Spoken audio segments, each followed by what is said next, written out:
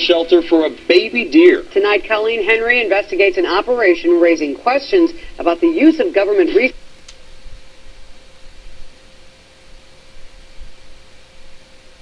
resources and the state policy that meant a death sentence for the fawn.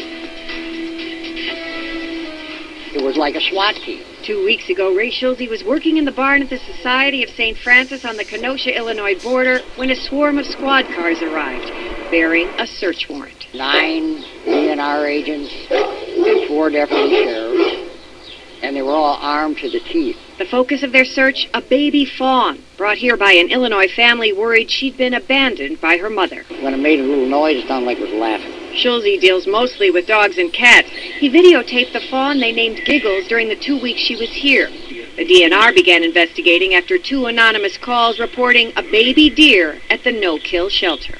The warden drafted an affidavit for the search warrant, complete with aerial photos, in which he describes getting himself into a position where he was able to see the fawn going in and out of the barn. Agents told staff they came to seize the deer because Wisconsin law forbids the possession of wildlife. I said, the deer is scheduled to go to the wildlife reserve the next day. A wildlife reserve in Illinois, which allows the rehabilitation of deer.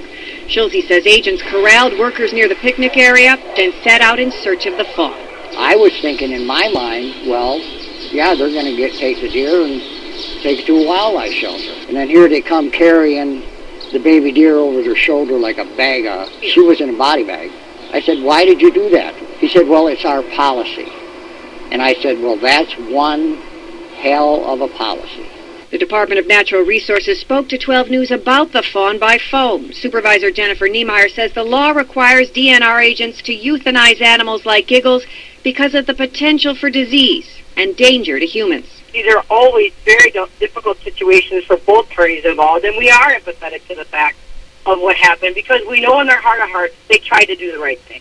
Could you have made a phone call before showing up? I mean, that's a lot of resources. If the sheriff's department is going in to do a search warrant on a drug bust, they don't call them and ask them to voluntarily surrender their marijuana or whatever drug that they have before they show up. Niemeyer denies agents killed Giggles at the shelter. She says they tranquilized her, then euthanized her off-site. I don't care where they would have killed her. It would have been wrong. Shelter President Cindy Schultz says she plans to sue the DNR for removing Giggles without a court hearing. She also questions what such an operation cost taxpayers. They went way over the top over a little tiny baby deer. When I saw Giggles being carried across the thing, yeah, I did cry. Ray Schulze says he has nightmares about the baby deer raid. He still hasn't moved Giggles' feed bowl or baby box.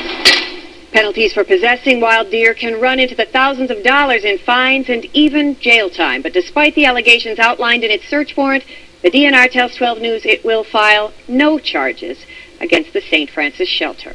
Back to you. And in certain circumstances, Wisconsin allows organizations to house wild deer, but only with a state-issued permit.